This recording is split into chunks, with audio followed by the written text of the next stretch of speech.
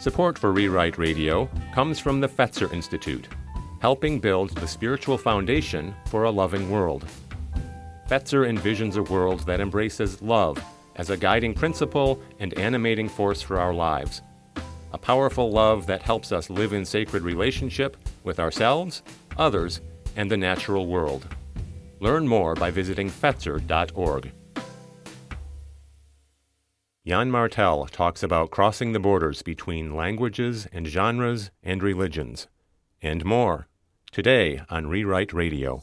You are here. This is Rewrite Radio, a podcast from This the is festival. Rewrite Radio. This is Rewrite Radio. Thank you all for coming. It's what makes us more human because it connects us. Just look at this world. A podcast from the Festival of Faith and Writing. My name is Chad Engbers, and I teach in the English department at Calvin College. In this session of Rewrite Radio, we listen back to a conversation with writer Jan Martel from Festival 2008. Interviewed by Otto Sellis, a French professor and poet, Martel lets us into the stories behind his stories, the quirks of his freewheeling curiosity, and the ideas at play in his art and mind. Jan Martel is the author of 4 novels, The Life of Pi, which won the Man Booker Prize in 2002, as well as The High Mountains of Portugal, Beatrice and Virgil, and Self. He has also published a book of short stories, The Facts Behind the Helsinki Rokamatios, and the collection 101 Letters to a Prime Minister, which address Canada's former Prime Minister, Stephen Harper. In addition to the Man Booker, Martel has received the Hugh McLennan Prize for Fiction and the Asian Pacific American Award for Literature, and his work has appeared repeatedly on the New York Times bestseller list. His fictions have been translated into many world languages, as well as adapted for the screen and the stage. Born in Spain, Martel now lives in Saskatoon, Saskatchewan, where he continues to write and also teaches at the University of Saskatchewan.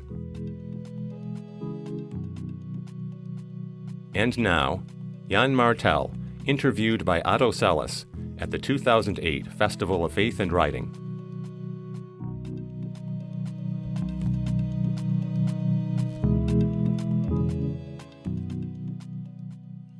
Welcome, everyone, to this afternoon session, conversation with Jan Martel. My name is Otto Sellis. I teach here in the French department at Calvin College.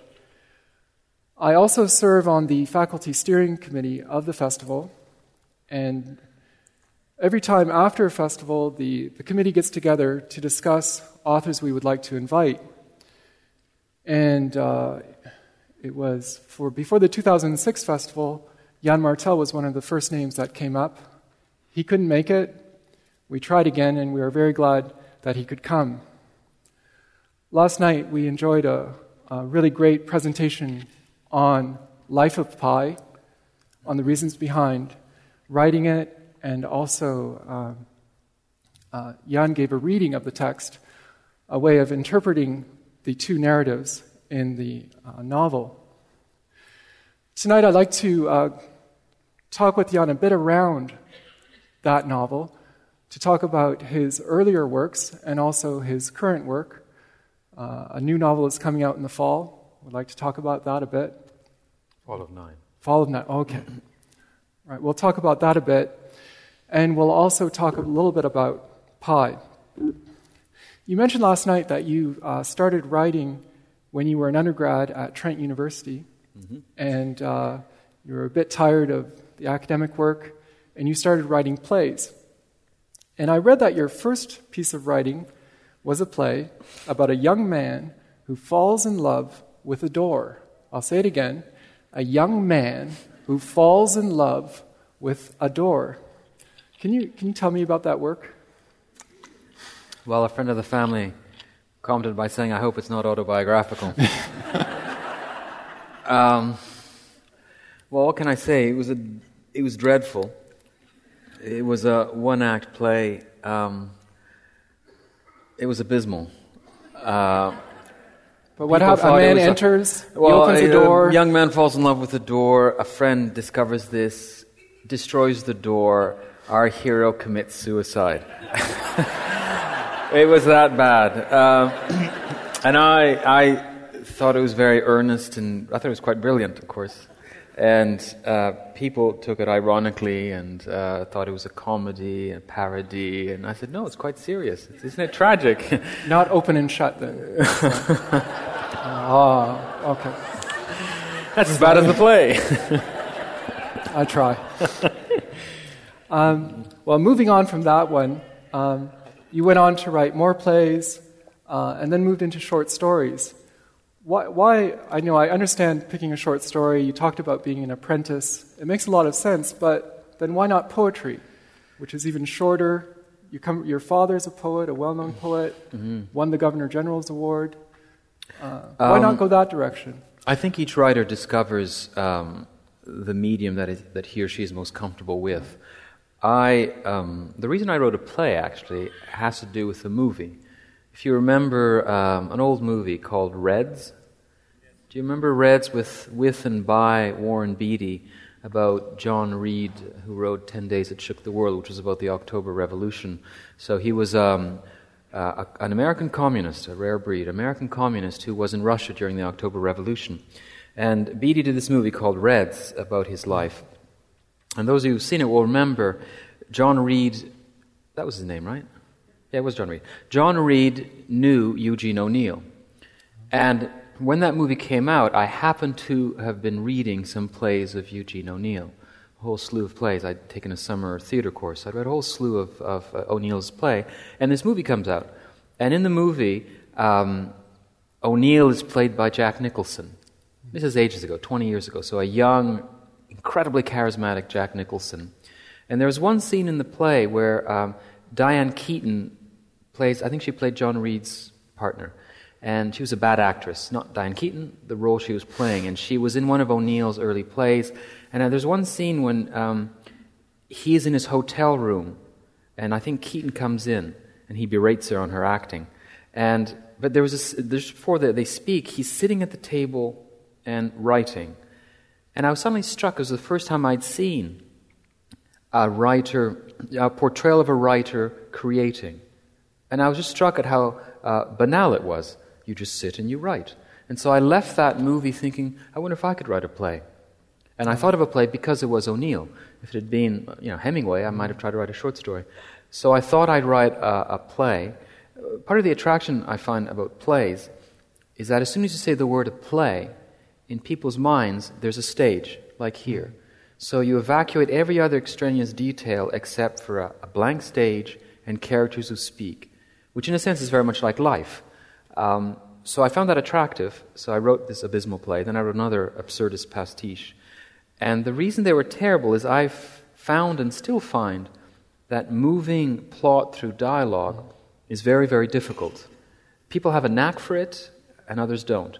You don't have the help of prose to explain, to describe. Everything has to go through dialogue, and it has to be dialogue that it has to sound like natural dialogue most times, but in fact it's completely unnatural in the sense that you have to convey information about the characters in a very natural way. So I couldn't say, Otto, who was a professor at Calvin, good to see you. Good to see you. That would be... So you have to convey essential information in a very natural way. There has to be tension that is increasing until there's some climax, and it has to go back down. So you have to have this seesaw. I find it extraordinarily difficult. So my plays were clunkers, and so I switched to short stories because prose seemed easier to wield with, and short stories because they're short. And poetry? I guess I like rules. I like form, and I find there are no rules to poetry. And that puzzles me. Like it's very hard. It's very easy to say this is a short story, this is a novel. Right. Yes. Whereas this is a poem. It's very hard to decide what is a poem. And that is to poetry's credit. That's one of its. But I never felt comfortable doing outright poetry. And also, when you study English lit at university, which I did a major in philosophy with a minor in English, I think academia does the most disservice to poetry. Because novels you can still just enjoy. Even if you don't get half of the alleged symbolism or whatever, you can still enjoy it. Whereas poetry is the one that I think you are felt to feel the dumbest if you don't get it. And some poetry is completely impenetrable, whereas it's rare that you have novels that are completely impenetrable.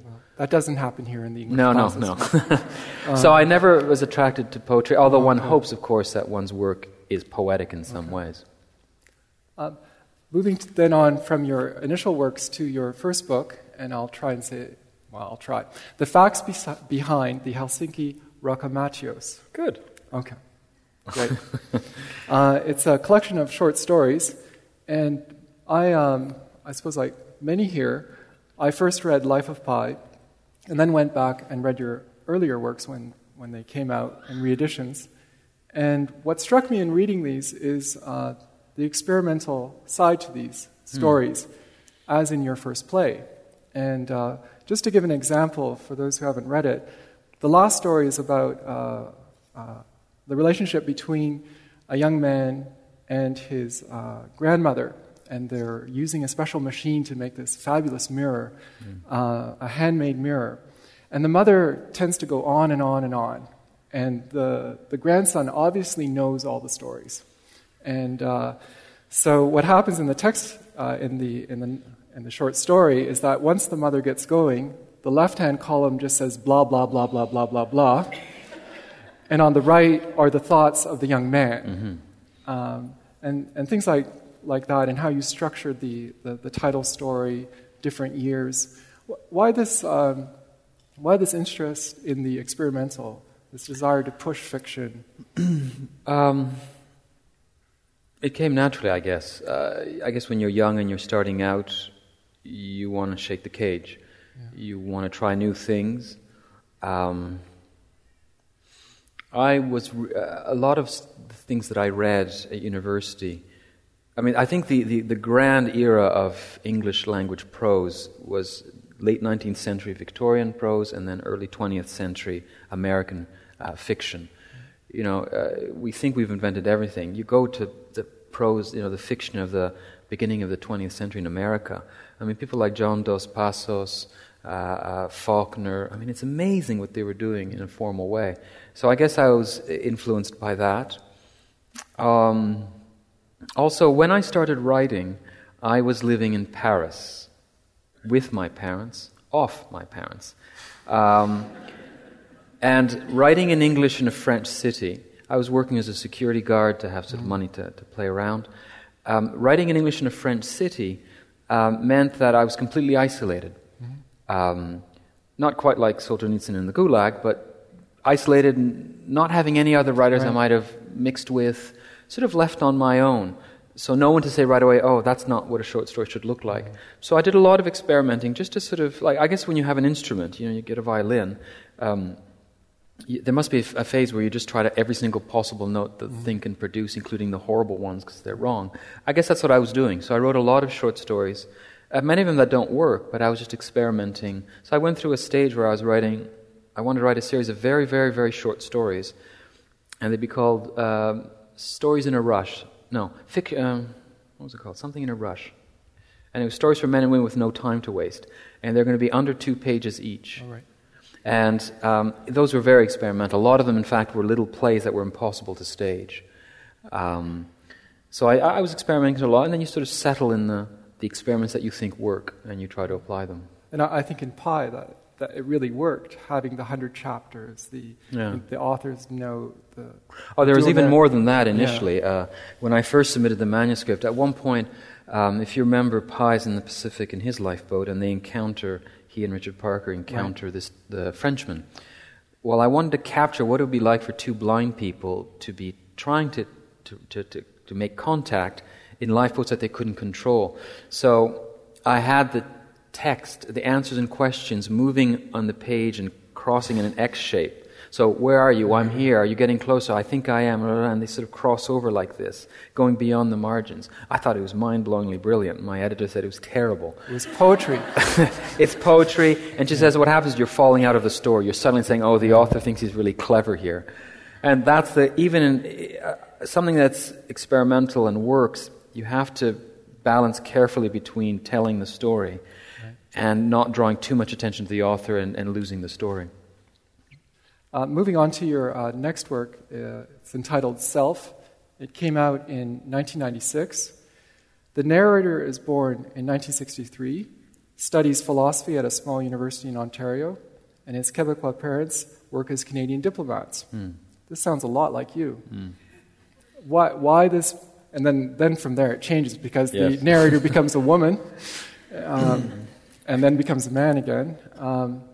Why this blending of personal story and fiction? And it's been in a lot of number of sessions here. The question of the lines between fiction and memoir. I did that for very clear reasons. The novel itself has the appearance of an autobiography, but at its core it's fictional. And what I was trying to do there is turn on its head what often happens with many novels, where it looks like fiction, but in fact once you read the author's bio you realize in fact there's a fictional core. So, and I think that is perfectly valid. There's nothing wrong with telling one's own life story. But it's a reduction, I think, of what fiction can do if we just reduce it to disguised autobiography. Now, some people have fascinating histories, that's fine. But there's more to fiction than just that, telling your own little tiny story. I think fiction is a grand form where ideas can be discussed and ideas put forward. And so I wanted to invert that, have something that feels like an autobiography, right, but at its core it's fictional. And of course the fiction itself is the narrative does change sex. He's traveling in Portugal, he's backpacking in Portugal, and over the course of a few weeks, he metamorphosizes into a woman. There's no operation, there's no... he slowly wakes up as a woman, and on his 18th birthday is a she. And he's a woman for 7 years, the same number of years that Tiresias was a woman in the Greek myth. And then he once again becomes a man. And so there I obviously wanted to explore sexual identity, right, and also sexual orientation. I was interested in exploring that too. Now, why was I wanting to explore those? It was a reflection of my own life. In university, I took Psych 101. Fascinating course to take. And one of the things I came upon were these studies where they said, for example, one of the American studies that showed that men interrupt women far more than women interrupt men. I said, interesting. And I happened to notice in the next few days that, sure enough, I was interrupting women more than they were interrupting me. And so I sort of woke up to feminism when I got to university. Right. And I was unhappy. Remember like Michael Chabon says, he'd like to think that he was a nice Jewish boy. We all like to think that we are nice in some way. And we tend to rationalize away our flaws. So few of us in this room, I think, would openly admit, I'm racist, or I'm sexist, or I'm an anti-Semite. We'd rationalize away by saying, it's complicated, and we'd rationalize it away. At university, I sort of realized, no, wait a second, there are definitely strands of sexism in me. Whereas I don't recognize the strands of homophobia or of racism or of anti-Semitism. I could see ways in which I did not see women as equal to men. And that bothered me. I wasn't as a moral person, I was not interested in thinking lesser of half the planet. So I said, how can I cure myself of this? To be the other. Mm-hmm. And that's a lesson that I think we can all take in all kinds of circumstances, whether it's Israelis being Palestinians, whites being blacks, etc. So I thought, I'll write this novel where I will become a woman, and I'll see what difference that makes. So I did some homework. I always do a lot of research. So I read a lot of feminist classics, Simone de Beauvoir's The Second Sex, Germaine Greer, Betty Friedan, The Feminine Mystique. What's that other academic that was really polemical for a while? The one who said there are no Mozarts for the same reason there are no Jack the Rippers, female Jack the Rippers. Camilla... Camilla Paglia. A whole bunch of books like that, sort of catching up on something that I should have known. And so that was what launched me on this. And it was a... Tying into, you just... We're talking about how you thought, what it would be like to be a woman. And last night you talked about with Pi, you thought, what would it be like to have faith? One thing in going from Pi to this work itself is I was surprised how in Pi there's really very little mention of sex. Even, maybe if I missed it, there's within the discussion of the animals, the question of mating doesn't really come up. Pi, he is married, but we know very little about that. in Toronto. Why this? It seems like a huge shift from talking all about the novel is at times quite graphic sexually as well. Oh, it's rude and it's crude. Yeah. So to go from Pi to this... well, I guess really because in each struck me. book I'm trying to do something different. My approach to fiction is... The reason I write the books that I write is I'm exploring some issue that interests me. So in the first book I was exploring what stories can be, how can you tell stories. In Self I was interested in exploring sexual identity, sexual orientation identity. In Pi I was interested in exploring something else, religion, faith. I just wasn't interested in sex. It's done? Yeah, in a sense, except been there, done that. One more question about Self, and this ties very closely to my own interest in French. And the narrator grows up in a French-speaking household, and in the textbook, as in the one short story I just spoke about, often the page is divided into French on the left hand and English on the right. And the narrator comments about his bilingual upbringing. I quote, "English became the language of my exact expression, but it expressed thoughts that somehow have always remained Latin." And I guess you meant Latin in the terms of Mediterranean. Yeah. As such, are you a writer who chooses to write in French but in English? Interesting question. I think my sensibilities are Latin, are Gallic, but I've come to write in English. I always went to school in English, even though I speak French with my parents, and I spent 9 years in France, in Paris, but I always went to school in English. So it's in English that I learned how to think most subtly. I feel I'm in control of English. Not all the time, of course. Mastering a language, it's extraordinarily difficult.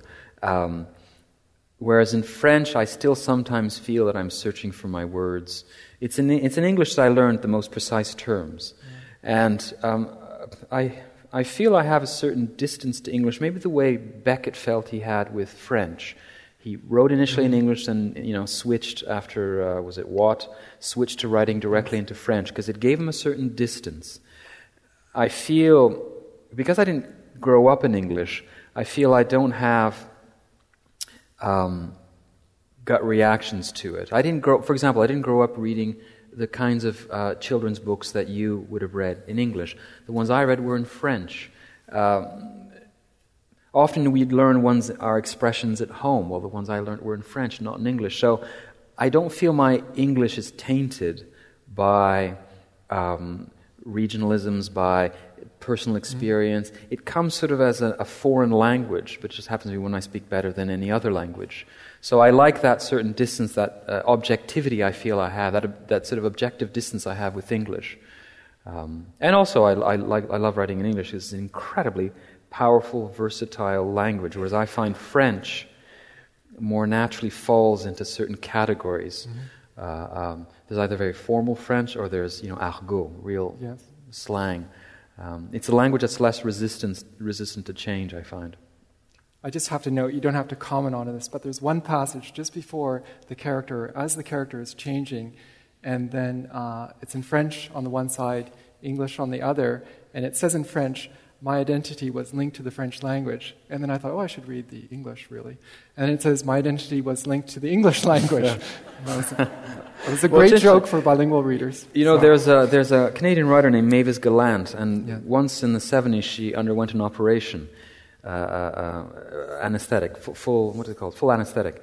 And when she was coming out of it, she was in this haze, and she later on said that she forgot everything about herself. Everything. The only things that she knew for certain, first of all, was that she was a woman. She didn't forget that. And that she was thinking in English. But where she was, her age, what her profession was, what her likes were, all that was all forgotten. There's only two poles to her identity in those hazy first moments after waking up, French and her sexual identity. That just sort of struck me. Moving back to the lecture of last night, you talked about how you started off your lecture saying that it was the first time that you toured a lot, Life of Pi came out, was a big success. You said to me that the touring and the speaking went on for 2 years. Mm-hmm. And you said last night that last night's event was the first time you were speaking to an audience with Mexicans. Yes. Meaning Buenos dias. people had made, for you suspect, the leap of faith. Mm. And that really struck me for having talked to so many different audiences. And I'd just like to read a quote here from a novelist who's come here to Calvin before. His name is Ron Hansen, and he's written very well about religion in very literary novels. And he said in this recent interview in Image, it used to be you could write about, all that you could write about was God and man. Some think that if you do that now, you're either breaching good taste or you've lost your mind. Mm-hmm. And he's talking about the trade publishing market, not about writing for a Catholic press or mm-hmm. Protestant press or Jewish press, but trying to get a literary work out, a serious one, to a broad public. Do you feel, is that your experience with writing about religion for a large audience? Well, Life Pi was my first attempt, and it was a great success across the board. But I would say that what Ron Hansen was saying is generally true, but it shouldn't necessarily be surprising. I mean, there's a genre of gay fiction. Now, I don't know too many straight people who'd care to read gay fiction. Some may be opposed to the gay lifestyle, but some would just be, well, I don't mind it, but I'm just not gay, so I'm not interested in it. Same thing with, I suppose, Jewish fiction, intensely Jewish fiction, like, Isaac Bashevis Singer or S.Y. Agnon, the Israeli writer who's written extensively about the lost Jewish world of Eastern Europe. Some people would not necessarily... I remember, for example, another example, William Faulkner. I tired of him after a while because the American South simply didn't interest me. Even though it's a metaphor, of course, it's a very universal metaphor because he's such a great writer. Frankly, the American South meant nothing to me. And so I think people will tend to read things that in some ways speak to them. So people who are not religious or of a different religious persuasion will not be particularly interested in reading Christian fiction. So, for example, the Left Behind series. I don't know what non-Christian would want to read that. It wouldn't speak to them. I'll try and hold my tongue. Okay. Really, they're such good books. Fiction is everything under the sun. You can't read everything under the sun. Some things will appeal to you more than others. Yes. So it's not particularly surprising. Another thing I'd say to that, to add on, is the secular world has been good to the arts to the extent that, to my mind, the nature of art is not moral. It's testimonial. Art says, to write a work of art, to paint, to do music, is simply to bear witness to life and say, this is life. And the freest art, in that sense, is delivered by a secular world. So you get works of art that are immoral. But you also get the ones that happen to be moral too, but in that it's coincidental. So I'll give an example. Picasso's Guernica, that amazing mural that Picasso did after the bombing of the town of Guernica by the German Luftwaffe backing the Spanish fascists.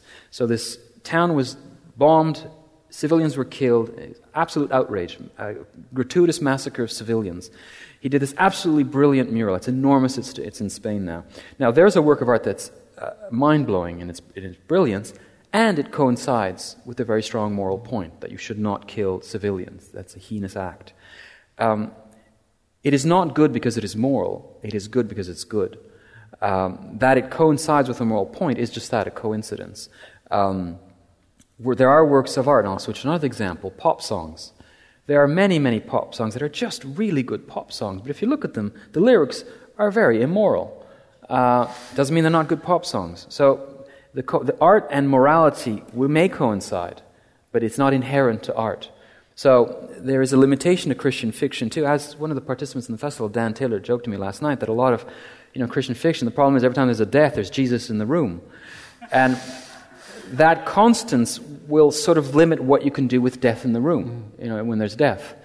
So if you are Christian and want to write fiction, you have to do it in a way that doesn't reduce the scope of your fiction, because otherwise it's reduced to proselytizing, which, as I said, will appeal very strongly to people who like what you're saying, but will restrict your appeal in a general way. Am I in trouble for saying all this? Not at all. No, I think someone like Hansen is really aiming at, he doesn't just provide, this is the answer to it. It's very subtle, raises a question more than offering an immediate answer. But moving somewhat related question. Let me just, I had another thought. One, this is in a pop song once again. Yeah. Remember Paul Simons, Mrs. Robinson? Yes. I remember reading an interview where Paul Simons said he was very proud of the fact that he could mention Jesus in a song, and it was acceptable. So he said, here's to you, Mrs. Robinson. Jesus loves you more than you will know. So there's a nice reference to Jesus in a context that anyone could take. A Hindu, a Jew, a secular, an atheist. Love that song, and it's a very moving song. And there's this little religious message that is given in a way that's very open and is not judgmental. Sorry. No problem. While talking about a form of something that is immoral, and talking about evil and violence and cruelty in your works, there are times in the novel when in your novels where very terrible things happen. In Self, the main character is raped. It's a terrible scene. And in Pi's parents and brother die, and it seems like it happens, it's an accident in that case. And also in Self, the main character, his parents die also in an accident. So on the one hand, there are brutal human cruelty, acts of human cruelty, and then so this random bad luck. Mm-hmm. The one thing I'm not clear of in your writing is, where do you see that cruelty coming from? Is that just from humans making bad choices? Oh, that's a big question. Well, I'll respond just to the question of evil. To my mind, most art starts out of a sense of injustice, of evil, of cruelty. Now, whether it's moral evil intended by human beings, or, in a sense, accidental evil where there's no clear intent, that's what is most disturbing. The most disturbing thing I've seen in life, and this is a banality what I'm saying, is evil. Evil is profoundly upsetting. Acts of violence. When it's on a newspaper or on the screen, you can get some distance from it. But when you actually witness acts of violence, it is so profoundly disturbing. And I think, and we are, the ultimate evil, of course, it is one, not necessarily moral evil, is our own death. So in a lot of my writing, I'm trying to slowly come to understanding evil and trying to live with it. Because I can live with goodness. It's easy to live with good weather and milk and chocolate ice cream and stuff like that. And puppy dogs. Exactly. Now, it's evil that is hard to live with, and yet we have to.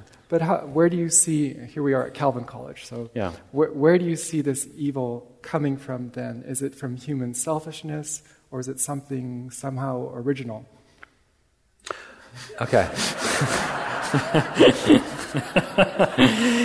I don't see it as original. I see evil as the absence of goodness, on the personal level and on the grand theistic level. I don't believe in the devil. I believe in the absence of God. And that absence is willed so that we must make our own decisions for ourselves. So...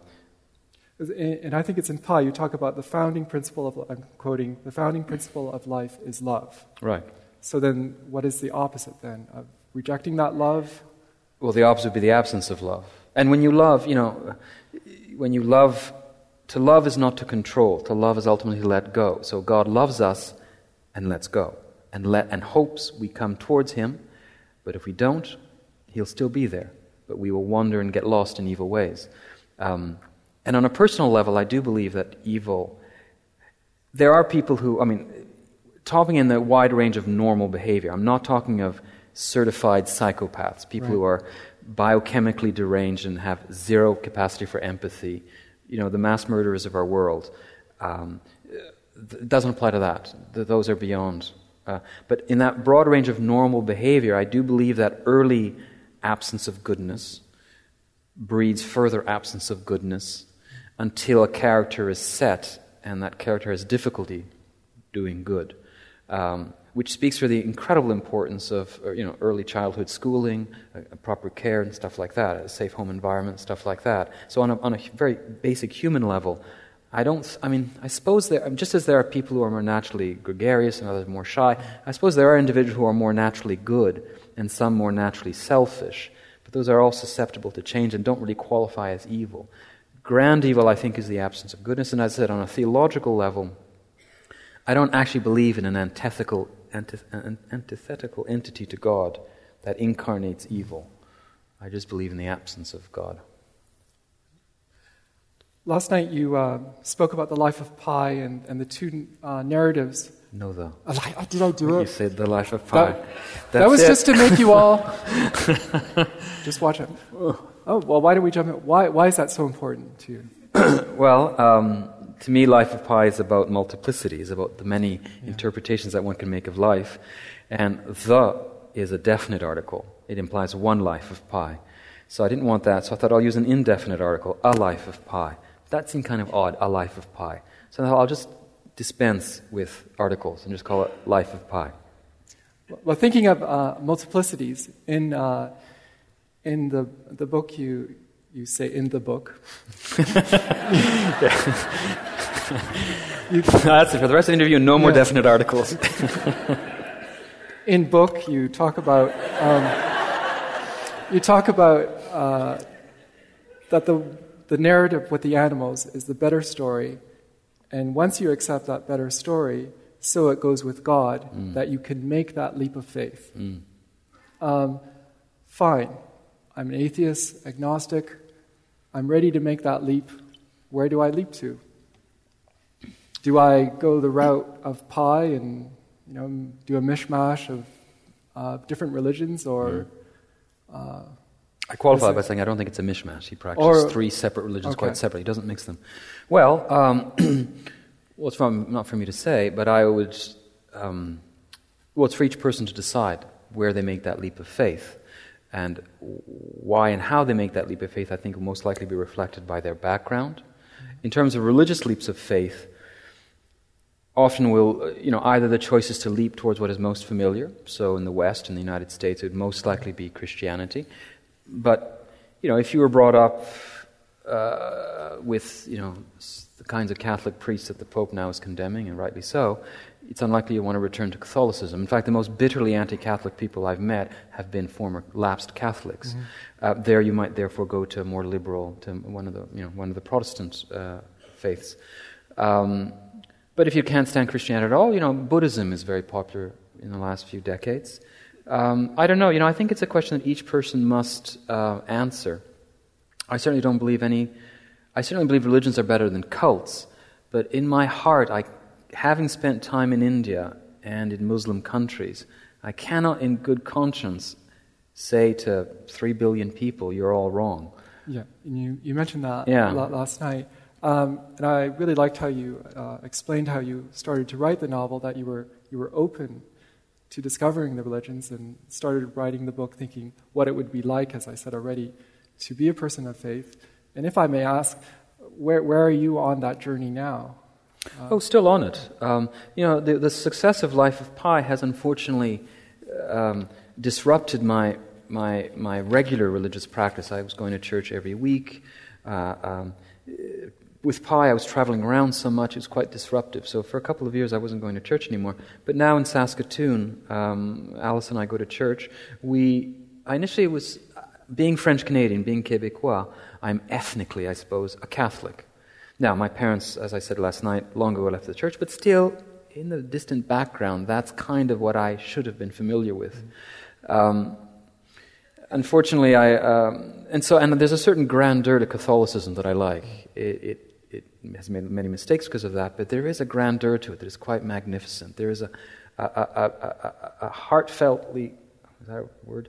A mass conducted with real passion is an extraordinarily beautiful thing to behold, to participate in. However, and here I'll maybe get into trouble, Canada, and I'm very proud to say this, is one of 4 countries in the world that has legalized gay marriage. And after that happened in Canada, the Catholic Church were instructed on one given Sunday to preach on how that was an offense against God and that a marriage should only be a union of a man and a woman. And we happened, Alice and I, to be in Vancouver and have gone to a church, and we didn't realize, and the priest delivered that. Now they wrap it up in terms that do not seem prejudicial and condemnatory, but they are. And I was profoundly offended, so I didn't want to go back. So now we go to an Anglican church. So that's my practice, and aside from that organized aspect of it, it's part of my life now. The idea that all this makes sense is what I believe, and that ultimately love is the great force blowing through this universe. And in a way we can understand, it all makes sense, including appalling evil, even including the killing of children and stuff like that. We are looking at one tiny portion of the picture, and if we could look at the whole picture, it would suddenly make sense. Now, how that works itself out intellectually, I'm not entirely sure, but I don't care. I can't understand that great plan because I only have such a small mind. I'd like to move on to your current project, which you finished, and the title you told me is A 20th Century Shirt, not The or 20th Century Shirt. Get it right. And it will come out next year, and the topic is the Holocaust. But what is extremely intriguing is that you will not set it in the exact time frame, of the 30s and 40s, but that you're pulling it out and telling it in a different format. Is it then a type of allegory, a parable? Yeah, I suppose it's an allegory. It's two things. It's a novel and it's an essay. So in a sense, it's two books, and they'll be published, if I can overcome the objections of my publisher, in the same book, but back-to-back upside down. So what's called a flip book. So here's the novel, you flip it over, here's the essay. So if you flip through it like this, eventually you'll get pages upside down because you're looking at the other one. And the reason I'm doing that is I'm trying by two different means to explore the same topic, which is the Holocaust. The novel is, once again, we'll be using animals, a monkey and a donkey, but this time anthropomorphized, they'll be speaking English. And in the essay is more an essay, a bit of nonfiction where I discuss. And what I'm really interested in is looking at representations of the Holocaust. Because I've always been interested in the Holocaust. I'm not Jewish, but when you grow up and you start learning about history, many events fall into place. They're part of the puzzle, and the puzzle starts forming a picture. The Holocaust stands apart as a historical event. You start reading about one war, well, they're all the same. You just change the different characters, the opponents are different, but the dynamic of a war is always the same. And that's why they have such banal names, World War I and World War II. And they're anything less interesting than just numbering them. In that learning of history, the Holocaust stands apart. It remains undigested. So it always struck me, it always stayed with me. And not for the obvious political reasons of, it's terrible what was done by the Germans to the Jews. That's fairly obvious. I was more interested as I matured into how do I react to this as an artist? Because the traditional reaction of the artist is to take great evil or to take any historical event and turn it into art. I gave the example of Picasso, Guernica. Obviously, Guernica is not a direct representation of what happened. It's a very weird-looking painting. It doesn't look at all like what some basement in Guernica might have looked like. It's an artistic representation of it that captures the essence of it. So art has traditionally been very good at that, taking history and giving us a representation that, if it's good, sticks with us and, in a sense, becomes the event. What struck me about the Holocaust is, unlike any other historical event so far, it has been represented by a single school of representation, which is historical realism. So most any novel on the Holocaust is not really a novel. It's a very, very thinly disguised piece of nonfiction. So, you read Night by Elie Wiesel, and you read Elie Wiesel's biography at that time, and they coincide. And where they don't, the author gets in trouble. So Elie Wiesel there's puzzlement at the fact that the character, I forget this now, but the character is 15, and he was 16 when he got to Auschwitz. So, why the discrepancy?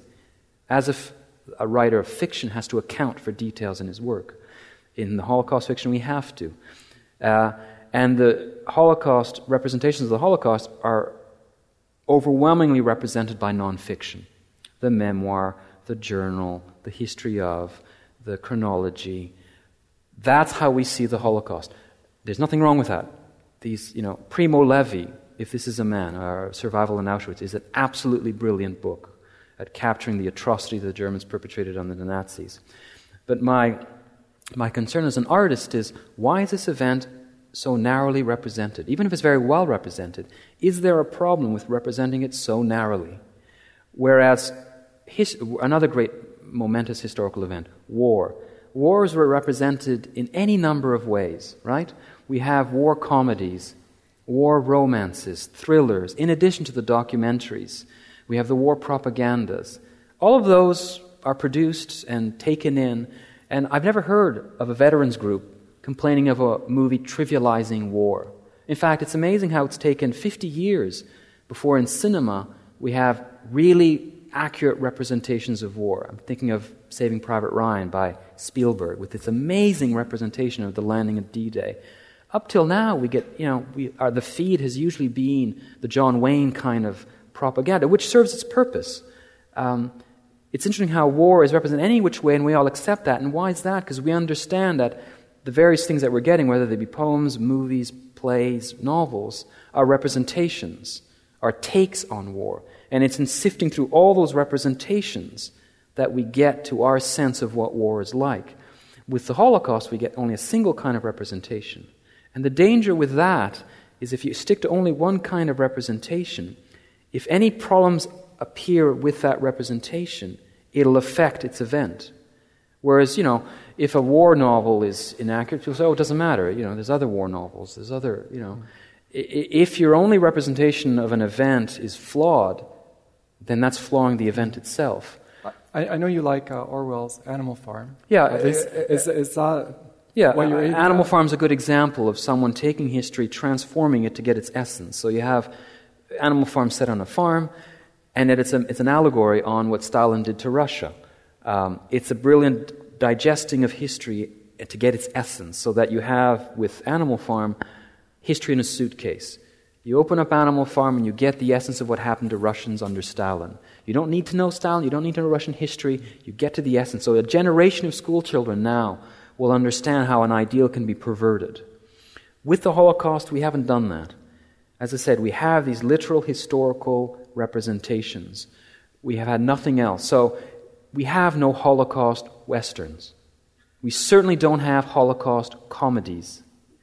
Now people will say, well, of course not. It's a horrible event. Of course it's a horrible event. So was war. Second World War cost the lives of 22 million soldiers and civilians on the Allied side alone, omitting the Jewish deaths. 22 million. So we're forgetting the Axis deaths. Someone who's being blown to bits by a bomb on an individual level suffers as much as anyone can suffer. And yet, as I said, we allow ourselves all kinds of representations with war. So in the essay I'm discussing that, the various representations of the Holocaust, the problems with limiting our representations, and in the novel I'm trying a non-literal representation of the Holocaust. So to try to get to its essence without there being the usual suspects of Germans, Jews, camps, the usual. It's amazing. I did a lot of research in it, and I gave up. I did less research on this one than I did for Life of Pi. And I guess I'll have to apologize for what I say right away, but one of the reasons I stopped was sheer boredom. I just could no longer read stories that had the same narrative arc of a antebellum, good life, and then suddenly 33, the same figures, names, characters, places would come over and over and over. And how many stories can you read about a good-natured family that ends up on a train, ends up in a hellish camp? Even though it's completely historically accurate, at one point you got to try to tell it in a different way, do different things with it. So that's what I'm trying in the novel. I'd like to leave some time for questions, Yes. and I'm just going to ask one more. It's quite a change from your project in the Holocaust. You spoke last night of what you're doing, your book club of two with the Prime Minister, Stephen Harper. And for those of you who weren't there, Jan has been sending every 2 weeks a book, 200 pages or under that, and To the Prime Minister to of the Canada. Prime Minister of Canada, Stephen Harper. And each novel or play or collection of poetry is accompanied by a letter which introduces the work, and these letters are They're very amusing, very funny. And the link is on the festival website, and I encourage you to go there. But the title, the address is www.whatisstephenharper, Stephen with PH, Harper, all one word, whatisstephenharperreading.ca. Or .com. .com as well? Yeah, I got both. Okay. Web. I go look at it. But let's say there's a general election comes up, and you receive on official letterhead, Sussex Drive, you receive a handwritten letter, and it says, "Dear Mr. Martel, would have written earlier, but I've been super busy. I just love the books. They have changed my life. Thanks, Steve." And then, P.S., vote for me. So, and another way, getting back to Mary Gordon at the beginning of the festival, can literature, fiction change people? I think it can. It's a very deep question you're asking, is what does art do? Well, one can't argue that art makes a person better, because if that were the case, the Nazis, for example, who claimed to love music and love art, would be better than what they were. And I think the answer to that question goes to what I said about how art, in fact, is not moral but testimonial. So you read art, you can read art that reflects any point of view that you want. So I don't think art makes us better. What it does do, however, and its effect is very subtle, is increase our experience of life. You read a book, you've lived an extra life. The life of those characters that author has brought to life. So you read 10 books, you've had one extra life of a cat. Then you live longer than a cat. So it increases. So you read a novel, set in Korea in the 14th century. Or here, example, Shogun. Remember, James Clavell's Shogun was a massive success. After that, a whole slew of people, a whole generation of people knew a lot more about medieval Japan. Who would think? Well, because of that, if you have more experience of life, you vicariously acquire experience of evil and good, of forgiveness and anger, and that hopefully will give you a greater basis to draw upon when you yourself are challenged. Mm-hmm. So I find people who don't read fiction, don't read art, tend to be more narrow in their responses to life. They cling to a few things, and they are narrower. So I think by living life, in a sense, it's kind of like traveling. It's imaginative traveling. It increases your experience of life. But it depends how you read things, of course, too. So that's why the project with the Prime Minister is kind of a dodgy one. I have been accused of being elitist, of who am I to tell them what to read, all of which is fair. It's not for me to tell anyone what they should read. But my defense in this case is, once someone has power over me, if I'm allowed to ask about his finances, where are your investments, Mr. Prime Minister? Have you paid your taxes? Which I would never ask of you or anyone here. It's not even my business. But if you had power over me, yes, I would be entitled to. Have you cheated on your taxes? I think at that point, if someone has power over me, to some extent, yes, their imagination is accountable to me. Because if Stephen Harper has not read any of the books that I've sent him so far, which is 27, or books like it, if he has read no fiction whatsoever, my question is, how does he know anything about life? How does he experience life? Does he only trust what he has literally seen with his eyes? The few books of non-fiction, political history or political content he's read, and what he sees on television, is that the only way he's acquired his experience of life? Is that a rhetorical question?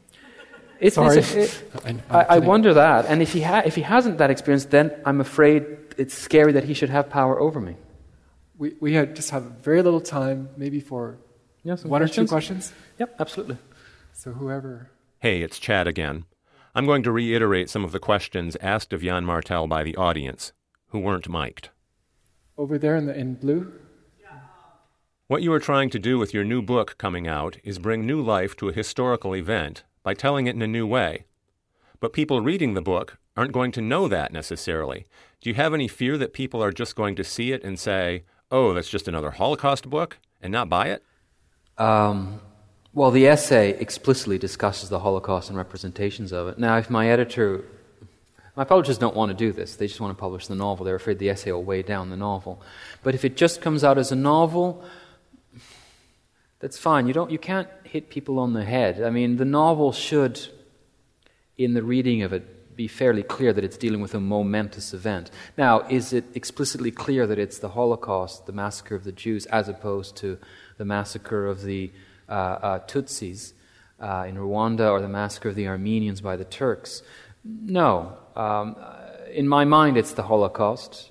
But if someone takes it as a discussion of another mass murder, so be it. There was someone else in blue with a hand. Yes, go ahead. Maybe a reason why most interpretations of the Holocaust are so realistic is because the almost unspeakable evil of the Holocaust might not be fully captured with language? Yeah, but that's inevitable. Language and experience, we delude ourselves that the most banal experience cannot be fully captured by language, let alone momentous ones. Language is a representation of a reality that will always go beyond it. So it's not just the Holocaust that is beyond representation in that sense, but war, disease, death, aging. We have no choice but to try to represent it. Even the historical realist one, even Primo Levi, was just one man, one history. That's all we got. It's a peephole onto something that if we don't have that peephole, it's vanished, it's gone. So we have to represent it, hoping that we somehow get to the essence of it. Now, of course, we won't get the full reality, nor would we want it, frankly, because the time is always passing. It's a river rushing by. What we need are representations that get to its essence. And the standard ones we get do that. But as I said, they hit the nail so hard in the same fashion that I think there's a level of distortion taking place because of that. There's a certain fatigue setting in. What the young man asked before, am I afraid people are going to say, Holocaust book? That's exactly what happens with Holocaust fiction now. Periodically, Holocaust books I've noticed are either completely obscure, you never heard of them, or they're big bestsellers. So recently, a few years ago, there was the French one, Suite Française, which isn't really a Holocaust one, but just happened to have died in the Holocaust. A few years ago, I Shall Bear Witness was sort of big. That's a diary. But they either make it big, like Life is Beautiful, or The Piano Man, was that what it was called, the Polanski book? They make it big or they vanish. The Pianist. Pianist, yeah, Pianist. By Polanski. I just blanked out why I was saying that, sorry. Anyway, sorry, maybe I'll come back to it, sorry. I don't know if we want to end on that, but... Well, one more question. One more question. Cheerio note, maybe. Yes, you. You bring up the subject of three religions. Do you cast this in any way the way Samuel Huntington does, referring to the clash of civilizations? If you want to hate someone, you can find any number of excuses. So I think Osama bin Laden is not a Muslim. He's just a man who hates, and he uses Islam as his tool. There's nothing in the Quran that calls for the killing of innocents. Nothing. Just as there's nothing in the Bible that calls for the killing of innocents. These are people who kidnap texts that are certainly not neutral, but are not texts that call for the doing of evil. I don't think it's a clash of religions, therefore. Clash of civilizations. Yes, that sounds too grand. I think the reality is more mundane. One thing I've discovered in all my travels is this planet is so big, and the electronic technology gives us the illusion that it's a global village. It's not, and I'll give you one tiny little experience of that. When I went to Israel's all over the news, all the time. Those of us who read newspapers or are news junkies, we feel a great familiarity with Israel, don't we? We feel we know the characters, the settings, the geography, the events, and all that. But the essential is missing, and you only get that when you go there. When you start smelling the Israeli air, walking its streets, seeing the people, that social dynamic that you can only get when you're there in reality, then you start understanding where they're coming from, where they're going. So it's only being there that you can really get the experience of things. So Clash of Civilizations sounds too much like a chessboard, I feel. I think it's a more mundane, subtle, uncontrollable reality. Thank you very much for coming. And thank you, Otto. Thank you. It's a pleasure. Merci to the brilliant Jan Martel and to his assiduous interviewer, Otto Sellis. Rewrite Radio is a production of the Calvin Center for Faith and Writing, located on the campus of Calvin College in Grand Rapids, Michigan. Theme music is June 11th by Andrew Starr. You can find more information about the center and its signature event, the Festival of Faith and Writing, online at ccfw.calvin.edu and festival.calvin.edu, and on Facebook, Twitter, and Instagram. Subscribe to Rewrite Radio on iTunes and leave us reviews to help others find this podcast. Thanks so much for listening, and stay tuned for more from our archives.